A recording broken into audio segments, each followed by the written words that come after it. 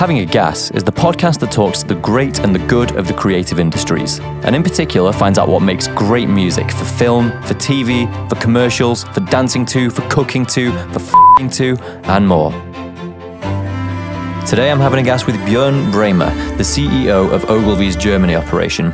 Bjoern has had a momentous career, going from working as an account man in London and New York to a creative in Amsterdam to climbing the ladder at Ogilvy to become the Chief Executive Officer.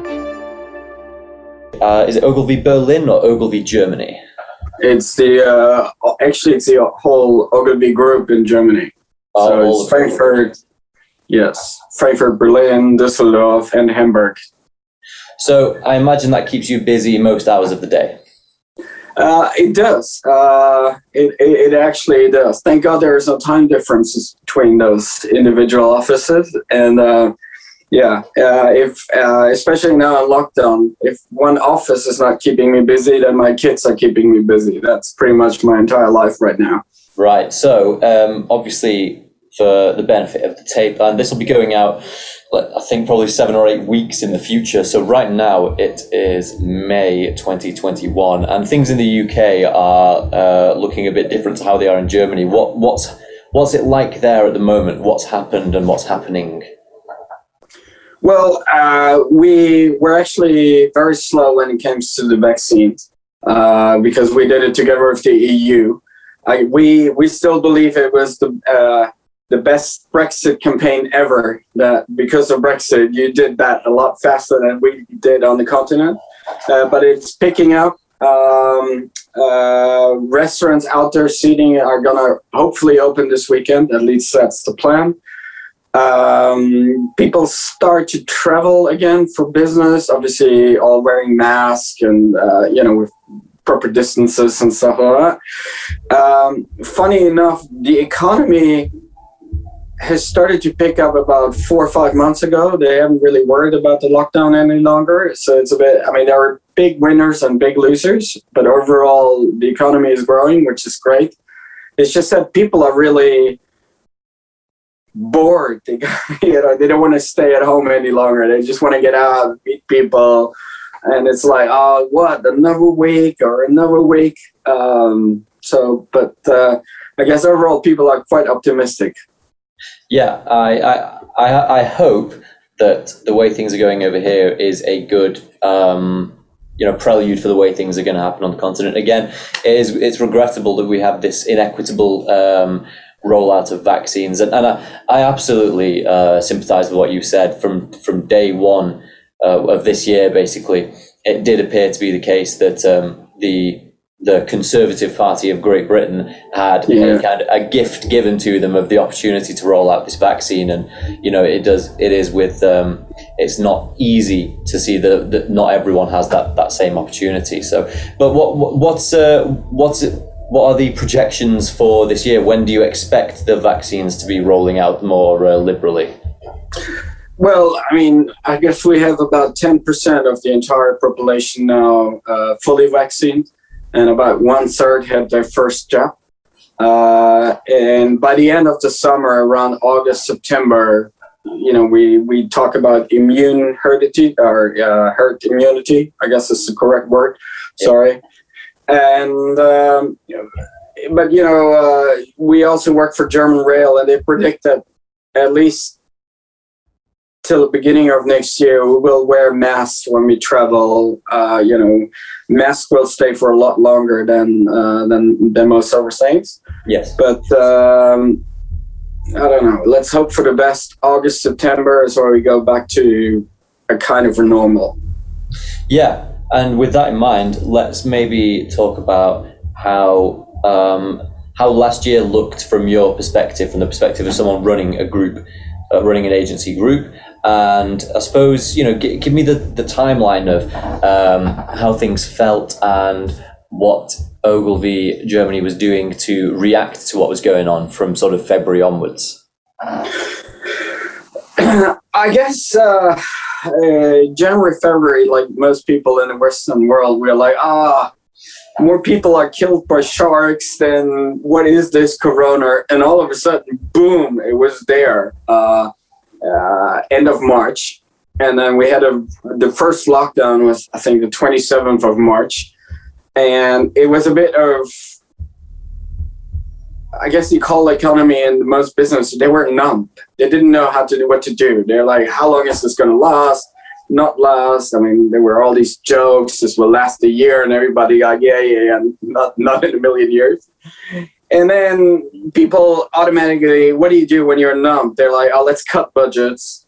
Let's freeze. Let's hold on. A bit like an ostrich in a African safari. You put your hand in the sand and then you just wait for the storm to calm.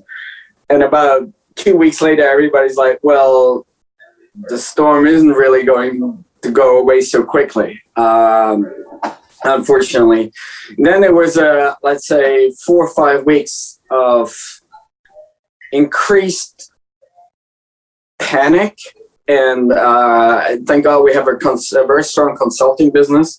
And they picked a lot of work up. It's like, what's the new normal? How do we get out of this? How do we do more e-commerce? How do we get away from being so reliant on restaurants, bars, for like Coca-Cola or a big brewery that we're running? And how do we do that with the home office? All these agreements. And then I think there was during last summer, there was a bit of a, let's call it resignation period, where it's like, oh, this is going to last a lot longer. People are losing jobs. Then we had something in Germany which was called Kurzarbeit, which one-to-one translates into short work. So what you were able to do is let your staff work less and pay them for that less time, and the remaining or the missing salary was paid to the employee from the government. So if somebody only worked half time, we would have to pay them half time, and the other half would have been paid by the government. Obviously, that tops out at a decent salary. I mean, if you're into like $1 million, they don't pay you, but I guess most people that we're covered, which then led to a phase where a lot of people had people not really working, but they were, financially covered. And then in autumn, everything changed again to, okay, doesn't matter if this stays or not stays, let's go back to business, right? Let's try to get consume back up, get consumers confident again. We did a lot of stuff about behavioral science, feel confident about your salary so you can fetch out large amounts of money.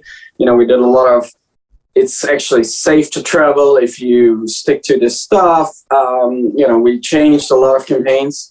And then it started, at least from a work perspective, around November, it started to be very normal again. Okay, obviously there were, previously you would present, okay, here are 3 different ideas on the same brief. In November, you would present, okay, this is the route if Corona A happens. This is the idea if Corona B happens. This is the idea if Corona C happens. So rather than 3 different things on the same brief, you would adjust to what's happening. And now we're in this period where it just drags on too long. The economy doesn't really care. They just, they want to go, they want to produce, they want to export. Obviously being a huge export market, it really helped that China at least pretends to be back to very normal already. Yeah. So, and also the US, obviously the US election helped the export market because, when Biden was elected, everybody's like, this is a great future. Now let's, we love America again. And that's, I think, the current state. And now everybody's just like, just tell me when it's over and I can go back to normal. Yeah, wake me up when Corona ends. It's yes. Really interesting to hear that you said that the export market got excited again at the election of President Biden. What was the mood of things during the Trump administration, and why was it different? I think it's really hard to put into numbers, but obviously there was the whole America First thing. Yeah. Originally it was directed versus China, but our car industry and a lot of our industry felt it too. Like, really, do we need this? I think we're in the 21st century. We don't need this kind of, let's call it almost racist patriotism any longer. Nobody needs this. And also, I guess the continent, or Europe in general, is very much sort of climate focused and sustainable and stuff like that. And all of a sudden, you had this America's like, coal, what do you mean electric cars? What do you mean no plastic? It felt like a bit they were disconnected to the rest of the world. Yes, yeah, it did feel like that you can say that President Trump had a point, which was that members of the working class had been perhaps less able to compete given certain things that happen in the global economy. But the way to solve that is not to return to how things were. You can't go back. You can only go forward. Yeah. So that's really interesting. In the UK, a lot of people I know hold Germany up as the kind of example of a Western nation to aspire to be like. So I'm always interested in finding out what the mood is actually like from your perspective, as opposed to us speculating as to what things are like there. And I was interested in what you were saying about, instead of preparing, what would you say, multiple briefs for one client, you actually prepared one brief for multiple transformations in the pandemic. What would that actually look like? I'm trying to picture what a presentation might entail. Well, it was based on, let's call it scenarios. Okay. So, especially all the businesses or brands that were really connected to the lockdown. Okay. So, and General Rail being owned by the government as well, if Merkel says stay at home, it's really hard to say, jump on a train. Okay. So you had to really reflect the Merkel's claim to fame or a decision of the week. And it was basically, well, if they say a little bit travel is fine, then we go a little bit travel is fine. And by the way, it's really safe. If they go, especially during Christmas, and we'll have a hard lockdown just before Christmas so everybody can go during Christmas. We're like, okay, Christmas is the time when you can actually travel. And then, especially we looked at a lot at the UK just before Christmas, and, the mutants and everything was locked down. We were like, what do we do if there's a real lockdown?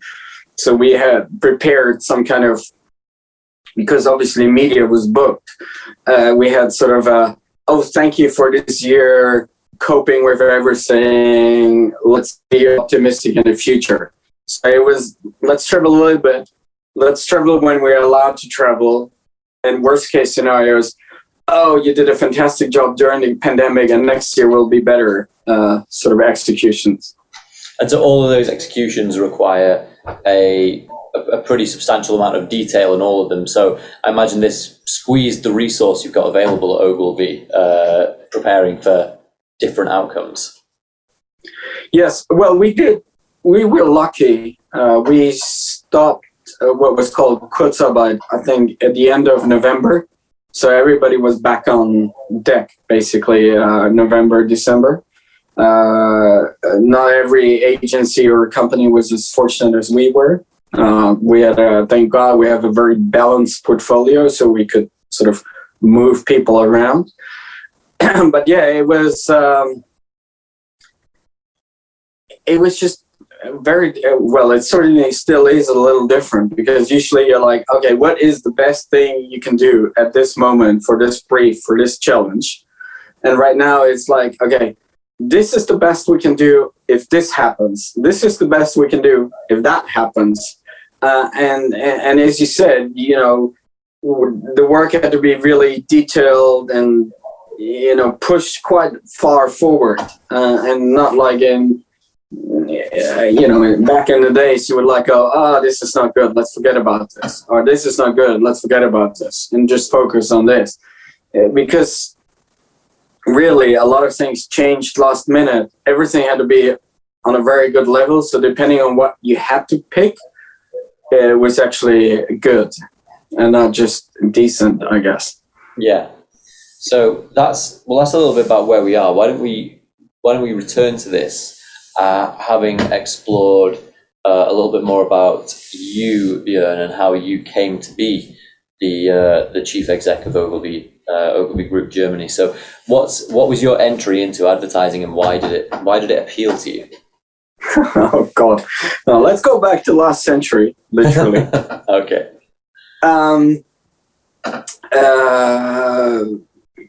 I was studying business with focusing on math and statistics.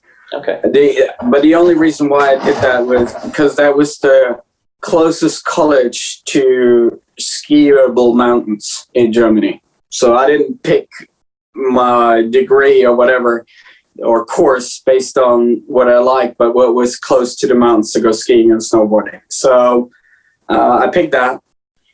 I started studying, as everybody does, and then you have to do internships, like as you do in college, and they were a must. You had to do a 6-month internship, and I applied at a bunch of consultancies and agencies, and for no explainable reason, Gray picked me. That was way before Martin Sorrell and WPP. It was a long time ago. So I did an internship, and well, you know how those internships go. It was a good internship and a bad internship. The first 2 weeks, it was the old days. There were there was a room full of files, and for some reason, they had to duplicate that room. So all we did was literally open files, copy them all day, fold them back up, and it's what you think you should do as an intern, right? It was really lame work. Yeah. And the guy came up to me after like 6 days or 7 working days and said, "Oh, you're really reliable. I think we should upgrade you to color copies next week." There you go. And he literally meant it. Like, okay, black and white is cheap, so if you fuck up, doesn't matter. If you do color copy, you're the best copier of the team. I'm like, okay, thank God I'm studying business. Yeah. Anyway, it became better and better, and I worked on P&G, which is probably one of the best schools you can actually get. And so I finished this, went back to skiing, did some more skiing, pretended to do some more studying, and then I had to do my next internship. So I called this guy up, and I had this crazy idea about I want to move to Asia, see a little bit of the world. And he had moved to the same guy of the color copies. He had moved to London by now. And he said, "Well, I'll call you back in 2 weeks." And I'm like, he's never going to call back. 2 weeks later, on the dot, he calls me back, very British, half an hour of explanation about why Asia doesn't work and the economy is doing bad. And I'm like, okay, I get it. You don't have an internship for me. And he said, "But why don't you come to London?" I'm like, okay. When? Yeah. He's like, "Monday." It was Thursday or Wednesday, I don't remember. I'm like, okay, so are you going to pay for an internship? Where is it? He's like, no, not an internship. I give you a proper job. Just start on Monday. And I'm like, seriously? And he's like, yeah, seriously. And I'm like, okay, I've never been to London before, right? And I'm like, okay, let's just do it. I was really young. And so I called my parents and said, "Oh, okay, I'm going to move to London now to work." And my mom, obviously, you know how moms are, they freak. You can't just stop studying. It's impossible. You need to finish. You need to get in a degree. And my dad was pretty cool. He's like, "Well, a job is a job. Why didn't you start?" Yeah. There you go. So over the weekend, I found a flight. I moved to London, lived in a student's home because obviously I was still young enough. It was cheap.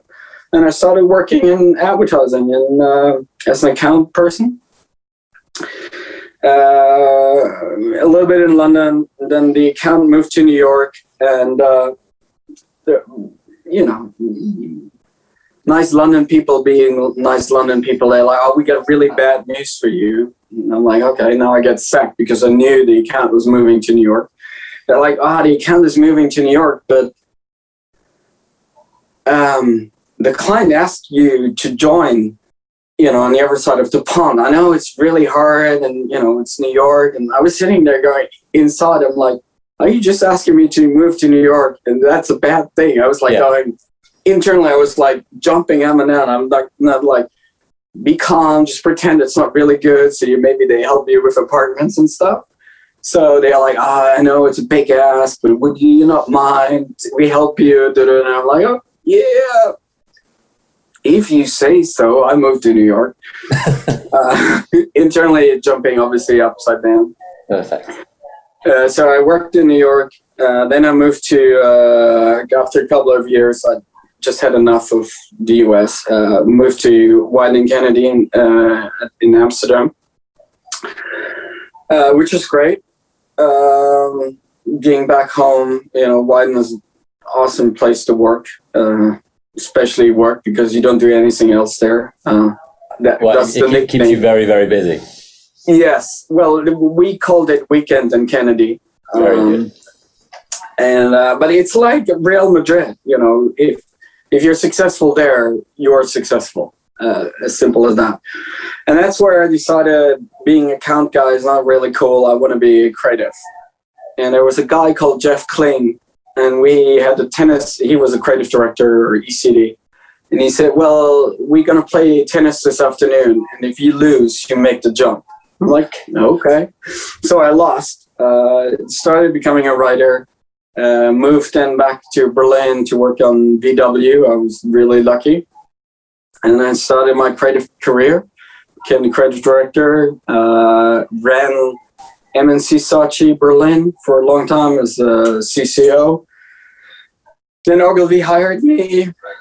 I started as a CCO at Ogilvy Frankfurt and ran the whole country.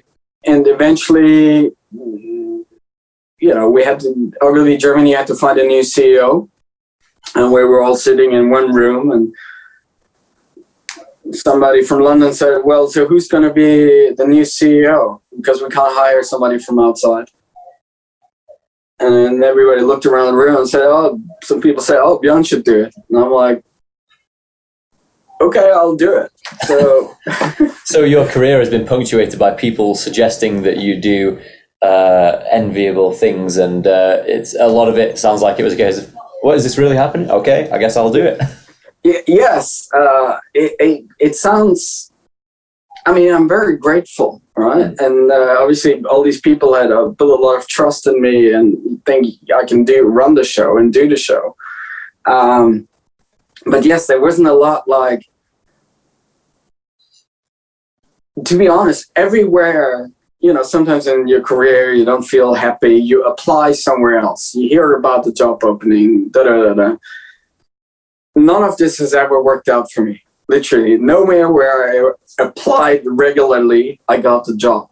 But every time I was sort of bouncing back and from, you know, to help me, you know, and somebody knew somebody and then said, oh, what about him? You know, what about this? And that's how it happened, I guess. And so obviously with in the world of advertising, it tends to be, and maybe things are changing now, but it tends to be the case that advertising is made up of the trivectorate between creative, accounts and strategy. And so it sounds like when they were thinking about who's going to be the CEO, it helps that you had been on creative and accounts and had a thorough knowledge of both those things. Yeah. But what about strategy? What role does that play for you? And you know, how do you have any experience on that side of things? Well, I mean, I never worked as a planner, but you know, being the account person or being the creative, you have to know at least if a strategy is good or not good. You know, good people to surround you with, we got some, excuse me, fantastic planners right now in Germany that I trust completely and I work well with. I have the utmost respect for them, but personally, Bill Belichick, I don't know, he's a very famous American football coach from the New England Patriots. Yeah. And he has this, and obviously they're very successful. They're kind of the Liverpool of American football. Yeah. His thing is do your job, right? And I like this rule, if you're the kicker, you're the kicker. If you're the goalkeeper, you're the goalkeeper. If you're the winger, you're the winger. Everybody does his job. Mm-hmm. And I actually think that teamwork is not about everybody doing the same thing, mm-hmm. but individual people doing their stuff, and together they obviously are better. And that's I don't want to be a planner. There are people that are really good at it, so trust them and work with them, I guess. And is that ever something you've had to straighten out when you've been working with teams where, because I do sympathize with the rule of, do the role that was assigned to you, that's your bit. And not even if in your opinion it's not the place where your talents would be best placed, you can still maximize on the position you're in. And, often, not often, but I wonder if, you ever get the issue of you've got the creatives trying to be account people as well by having relationships, and you've got the account people trying to say, have you thought about this as an idea for the copy? What do you do when people are trying to bleed into each other's roles like that? Well, obviously, having worked in so many different roles, it's easy for me to go back up, back off, right? And funny enough, I think the biggest, or most often, the people you have to tell to back off are the creative directors. I don't know what it is. They still believe the world circles around them, right? Yeah. You tell them, you're the creative director. You're not supposed to write the copy. You're not supposed to do the layout. Let your teams do it, right? The same with, there is a planner who writes the brief. You can disagree with the brief. You can argue, but don't write it yourself. Especially until I think mid-2000, they were still hailed like, oh, the creative director. The big office at the end of the corridor. The Don Draper. The Don Draper, I don't know. I think some of the creative directors I worked with didn't have that elegy. Like Barbara Noakes was one that I worked with very early on, and she was really, she would listen to everybody and give everybody his space, which was awesome. But I've certainly met, without naming names, creative directors in my career that I really like. Oh, it's all me. And you sometimes meet them and you go like, Jesus, did anyone in your agency ever work? Because it seems like you did everything. Are you actually writing the invoices too and sending them to the client and make sure you check the account if they actually paid? It's like, I did this, I wrote this, I talked to the director, gosh, get a life. Yeah, it's like if you're making a movie, if you're the director, you are not also the DP, and you're not also the composer, and you're not the editor. You have people you need for all these things. And I suppose, is that the analogy for the creative director? You're supposed to be guiding the team towards the goal, as opposed to trying to score it yourself. Yes, and even, when you're the director, you're not the actor. And sometimes the actor thinks this is better, or sometimes your DP thinks this is better. Just listen, you don't have to have the answer for everything, basically. Yeah, and that's two things that you often see. Is one, that's to put it in a cliched way, that's the ego trying to take control of the situation, right? It's like, I need to be the thing that ultimately has the credit for all this. So there's trying to do too much. But then another issue, which I sometimes see, is people trying to find the answer too quickly. So, you're in a room full of people and you can tell there's this sense of whoever nails the brief first wins. And it's like, that's going to get in the way of nailing the brief. Yeah, this is certainly another phenomenon. And truth be told, sometimes it helps if somebody starts being the captain and tells, okay, we're going to Paris. Okay, this is where we're going, right? Everybody get on board. We're going to go to Paris, which helps because it means you don't have one in Madrid and one in Milan and two people in Cardiff and I don't know, one in Stockholm. So there's a clear direction, and because there's nothing worse than when there's a big brief or a big pitch or a project coming in, all of a sudden you have like more than a dozen people in a room or a virtual room, and everybody has an opinion where this issue going. And it's green, no, it's black. It's red, no, it's a radio commercial, so we don't need any color. It's sort of like, it does help if somebody steps up. Doesn't matter who it is, but it's like, okay, we're all gonna go to, I don't know, let's start with France. Okay, so we at least all end up in the same country. And then we decide if we're going to go to Bordeaux or Paris. But at least let's all go to France first. But sometimes people go like, oh, it needs to be the Champs-Élysées in Paris, right? And it's too much of a direction. You know, you have to find the right balance between, you know, this is the rough direction, this sort of the direction, and then, no, this is the pinpoint where we have to end up. So what's the way of encouraging the team at the beginning of that process to all at least agree on the rough area? Is that what your analogy was aiming at, saying, you know, someone at least needs to be established as captain? It's like, we could go anywhere, but we're going to appoint one person to decide where we go, because you ultimately have to simplify it somehow. And one way of doing that might be just to nominate someone to lead the project.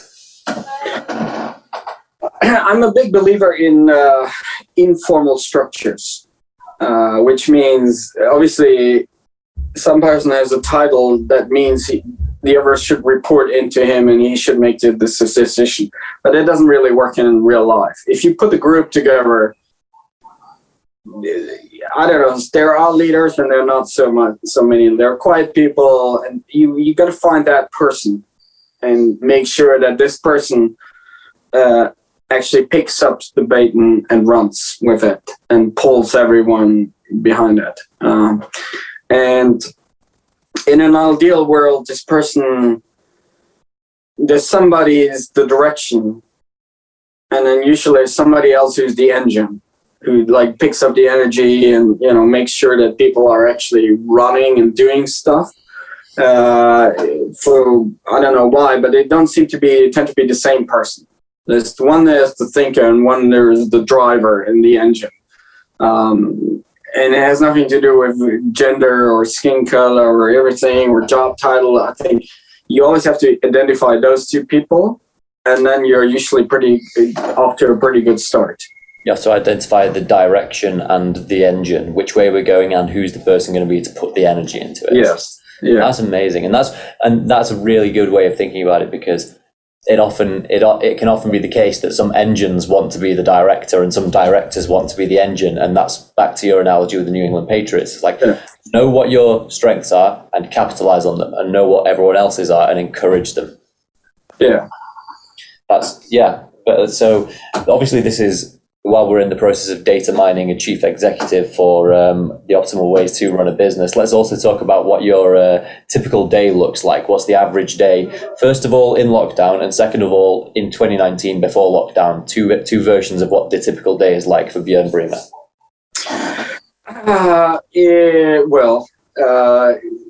One of my kids wakes me up too early, and then I know it's a bad thing, but I tend to look at my cell phone, which is also my alarm clock if things go wrong. And then there are usually a bunch of WhatsApps and emails, and I just react, to be honest.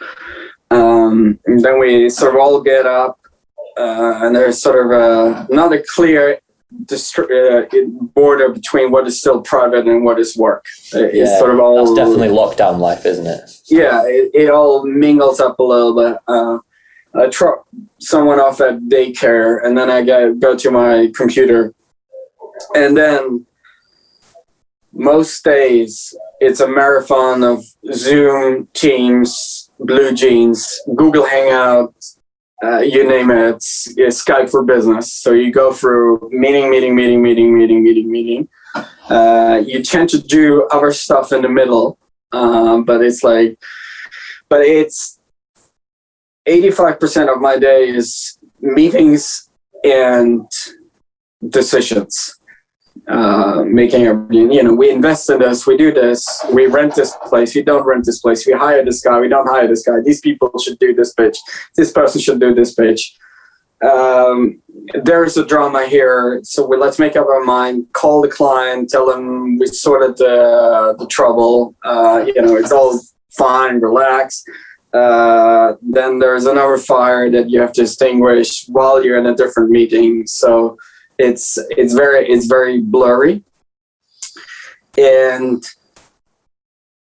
I think you can I have a very strong management and rest of the board team, and we get together enough to think about the future and where we actually want to go and articulate visions and marketing the agency.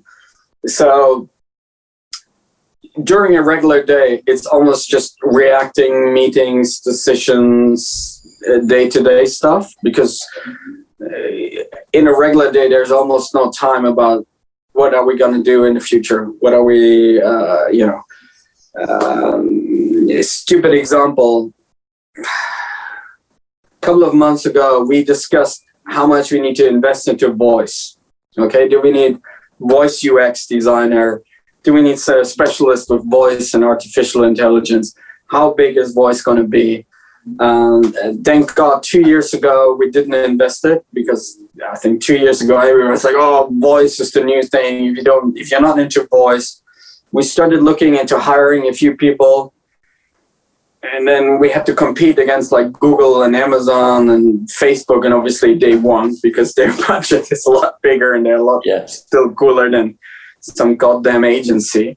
But right now I feel like, thank God we didn't hire someone 2 years ago, because the number of voice projects is like tiny, right? Yes. But still, these are sort of the midterm decisions you have to make, and you actually have to find the time for making those decisions. And then, there's politics, international network stuff that keeps you busy. And then, I don't know, I try to end my day around 5:30ish to have dinner with the kids and at least see them for a little bit.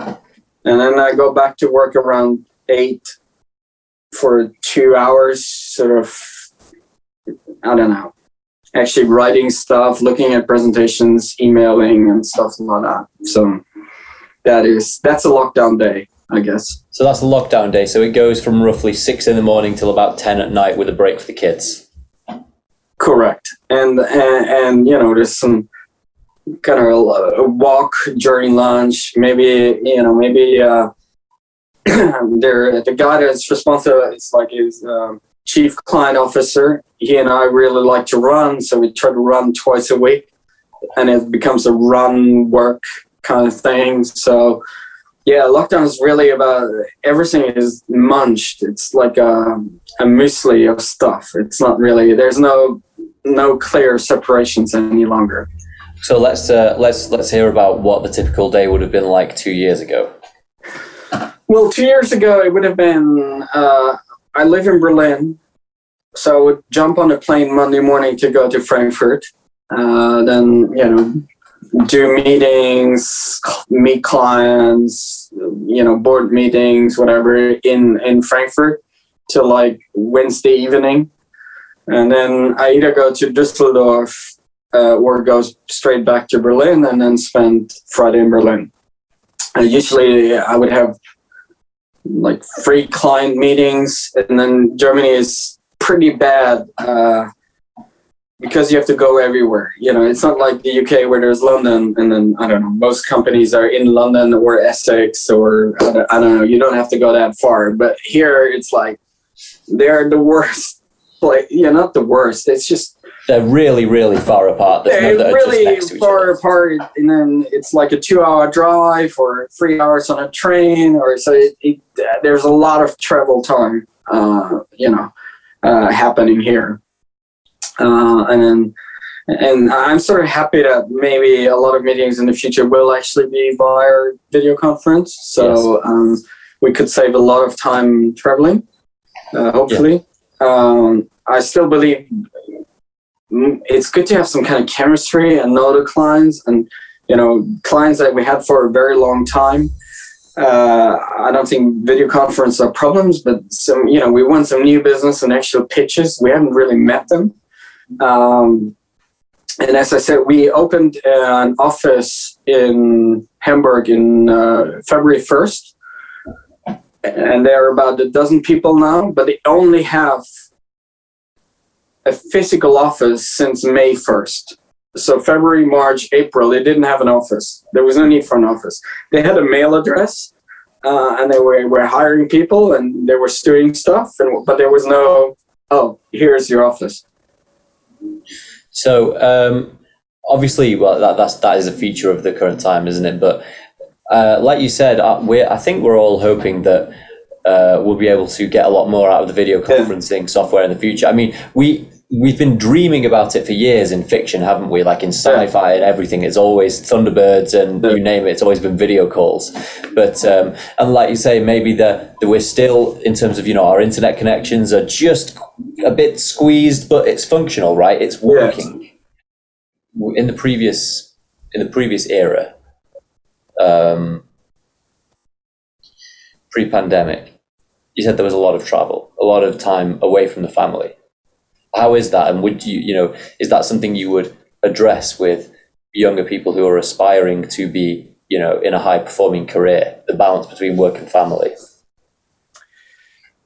I think it's definitely better now, in order for, doesn't matter if you're a mother or a father, you see a lot more of your child, of your kids. But unfortunately also, not just so your attention span, but your fuse is very short. So you really have to find, I think it's better that we're not at the stage yet where you can enjoy the kids and be a good parent. I think we collectively we have to improve that and get better at this. But it's definitely nicer to see them, feel them and have them around you. But then, you're in the home office and you open your door to get coffee or whatever, and they're there, right? So there's not like you will go to the water cooler, you have a little bit of a chat or whatever. It's like, boom, you 1 second to the other. You have to be able to switch, which on the one hand is nice. On the other hand, it's challenging. It's certainly challenging. And for them, they also don't really see the difference between when you're working and not working. So, all things considered, I think it's easier now being a parent than pre-pandemic. But we still have to, get used to this. And I don't know about the situation in the UK, but in Germany, certainly the pandemic has been a very tough time and challenging time on everyone. But it has been particularly challenging on people with kids because of the homeschooling. Daycares are not happening. Extra holidays you have to take to be with them. It was the first thing that everybody did here in terms of lockdown is, let's close kindergarten, let's close schools. And parents are like, okay. And you had all of a sudden, home. Yeah, all of a sudden you were working from home. You were supposed to do some kind of like 8-hour workday, and then you can do math, you can do biology, and it's like no. So this is the toll it has taken on parents has been quite large, to be honest. And so, have you found that from your colleagues at Ogilvy as well? Was it a frequent topic of discussion in meetings? Was also just how everyone's coping with having all the family at home all the time? Yes, I mean, it was tough on, I guess, on every relationship, because you were seeing each other way too much. The kids, mental health is a big, giant issue. I actually think that very unfortunate. By the time people say, okay, now the pandemic is over, a few people will just fall over like flies. They're like burning on the last steam. They are just coping. They're just working. And I think at one point they're going to go, okay, now I can relax, and they go boom. Like, I'm not saying they're going to necessarily have burnouts. Well, burnouts will be a big issue. Other mental health issues will rise. I'm actually kind of scared of the end of the summer, because then, especially when then there's fall again, and it's going to get gray and foggy and cold and rainy, and we're trying to do some to preempt this, and work with certain companies that offer mental health and trainings and coachings. And WPP is actually doing quite a lot, but we're doing something a lot locally as well. So in order to just, I guess, soften the blow. There will be a blow, but I guess it will be a question about how much and how hard it will hit everyone. And are you describing the simultaneous return to normal working culture and also the onset of the fall, which does take its toll on some people? Yeah, exactly. So in your own household, I don't know anything about your spouse. I don't know if they also have a very high performing career, but people rising through the ranks now, particularly people who are roughly my age, I'm 28, will be wondering, how do you actually manage, how do you negotiate with your partner who takes on which responsibilities when you have family and both have careers? Well, we both have careers.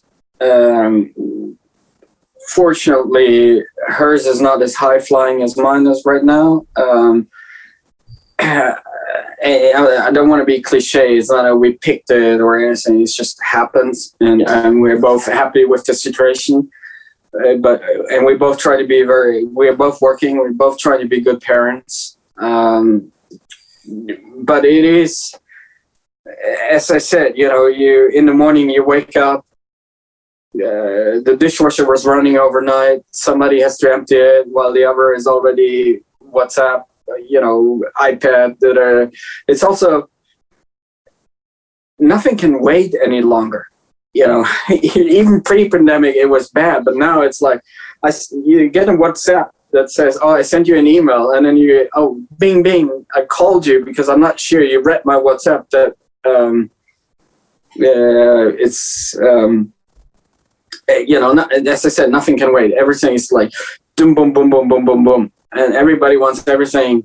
And then it's great to have kids because they don't care in the world. Like right now, we were having this interview, and obviously it was awkward, but she's like, I don't know what your problem is. I just want to scream now for 5 minutes. And it really keeps you level-headed, and it's kind of nice,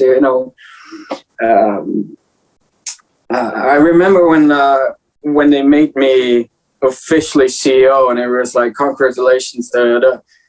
The kids couldn't care less. They're like, my dinosaur is broken. Help me. That's and that's a great thing to have. And so part of the joy of children is that they enable you to see things from their perspective and escape from the world of constant pressure and constant deadlines. Yes. That's something to look forward to, in my case anyway, having none of my own yet. And it's interesting to hear this from someone in your position, because there's a cliche that goes around amongst people my age who are not maybe as high up the ladder, to think that, it's all people at the top who just want us to work all the time. But it's that the pressure affects everyone. Whenever we develop a new technology like video conferencing that enables us to work more efficiently, all it does is increase the headroom, and we fill it straight away with more things to do. Yeah. And so, are there any plans for the the Ogilvy group that you look after, to try and make sure that there's a good culture and that people, beyond what you were saying about the mental health thing, that there's internal policies, or some people are describing sort of, I don't know, for a cliche idea, early finishing on Fridays, but you know what I mean. Are there any plans in place to try and help with resisting burnout? Well, as I said, we have these. We have a supplier or a partner who's like, it's an online platform that all our employees basically can sign up for free if they need help, if they need a coach, if they need a shrink, and it's anonymous. We pay for it, but we don't know. We know the number of people that contacted and use it, but that's all we know. That's like one step we're taking. The other step that we're taking is we have done a few guides, like how to behave during the pandemic. We are actually, it's very pragmatic, but we from June onwards, we're going to block lunch for everyone. So everyone will have from, I think, 12:30 to 1:30, 1 hour lunch break in the calendar that you can't book, right? It's just there. Yes. We also advise a lot of people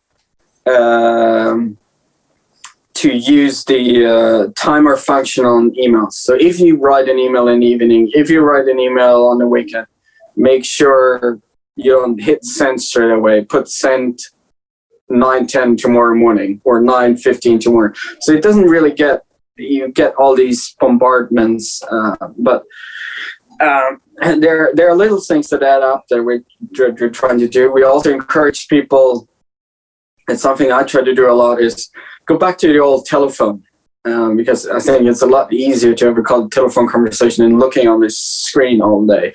Plus, it means you can go for a little stroll, you can walk around, you're on the phone, it's kind of nice. You have headphones or not, but it feels more gentle than sitting in what tends to be small home offices or little rooms in the corner, and you look on the screen every day long. Yeah, so it's like there are some advantages to the video conferencing, but there are disadvantages as well. And one of them is as you pointed out, you and I are now locked in this position. We can't really move from where we are. Yeah. So there's a great study by the World Economic Forum that explains, I think, 8 or 9 reasons why video conferencing is so much more exhausting than regular meetings. And it's scientifically thing, so it's a real thing, and it's quite interesting. And people don't think about it that much. They're like, oh, it's a video conference, so what's the big deal? And then you look at all these things and you're like, okay, now I know why it feels so exhausting. I'd be interested in reading that. Perhaps you could send us a link to that when this is concluded. Which, to be fair, brings me to now, because we're about to come to the end of our time slot. And so I suppose it's only fair to say thanks for giving us as much of your time as you have. Obviously, your diary is fairly full, and hopefully we can be looking to a future before next year, where maybe we'll be able to be able to travel over to Frankfurt or to Berlin and be able to say hi. I mean, that's not been on the cards for a long time now. So yeah, way too long. I don't think we have to go back to what is it, Tom Cruise and the firm that flies around, or George Clooney and Up in the Air. I think that was horrible too. But a little bit of traveling is not too bad, and going out the occasional dinner is all right. Nothing wrong with that, I guess. Yeah. So if we all find the right balance, maybe this was helpful after all. Yeah, maybe. Well, Bjoern, thank you so much. I will let you go and attend to the needs of the family as well as to the needs of Ogilvy. And I hope we can speak again sometime. Thank you very much. Very much enjoyed it. Have a great day. Bye-bye.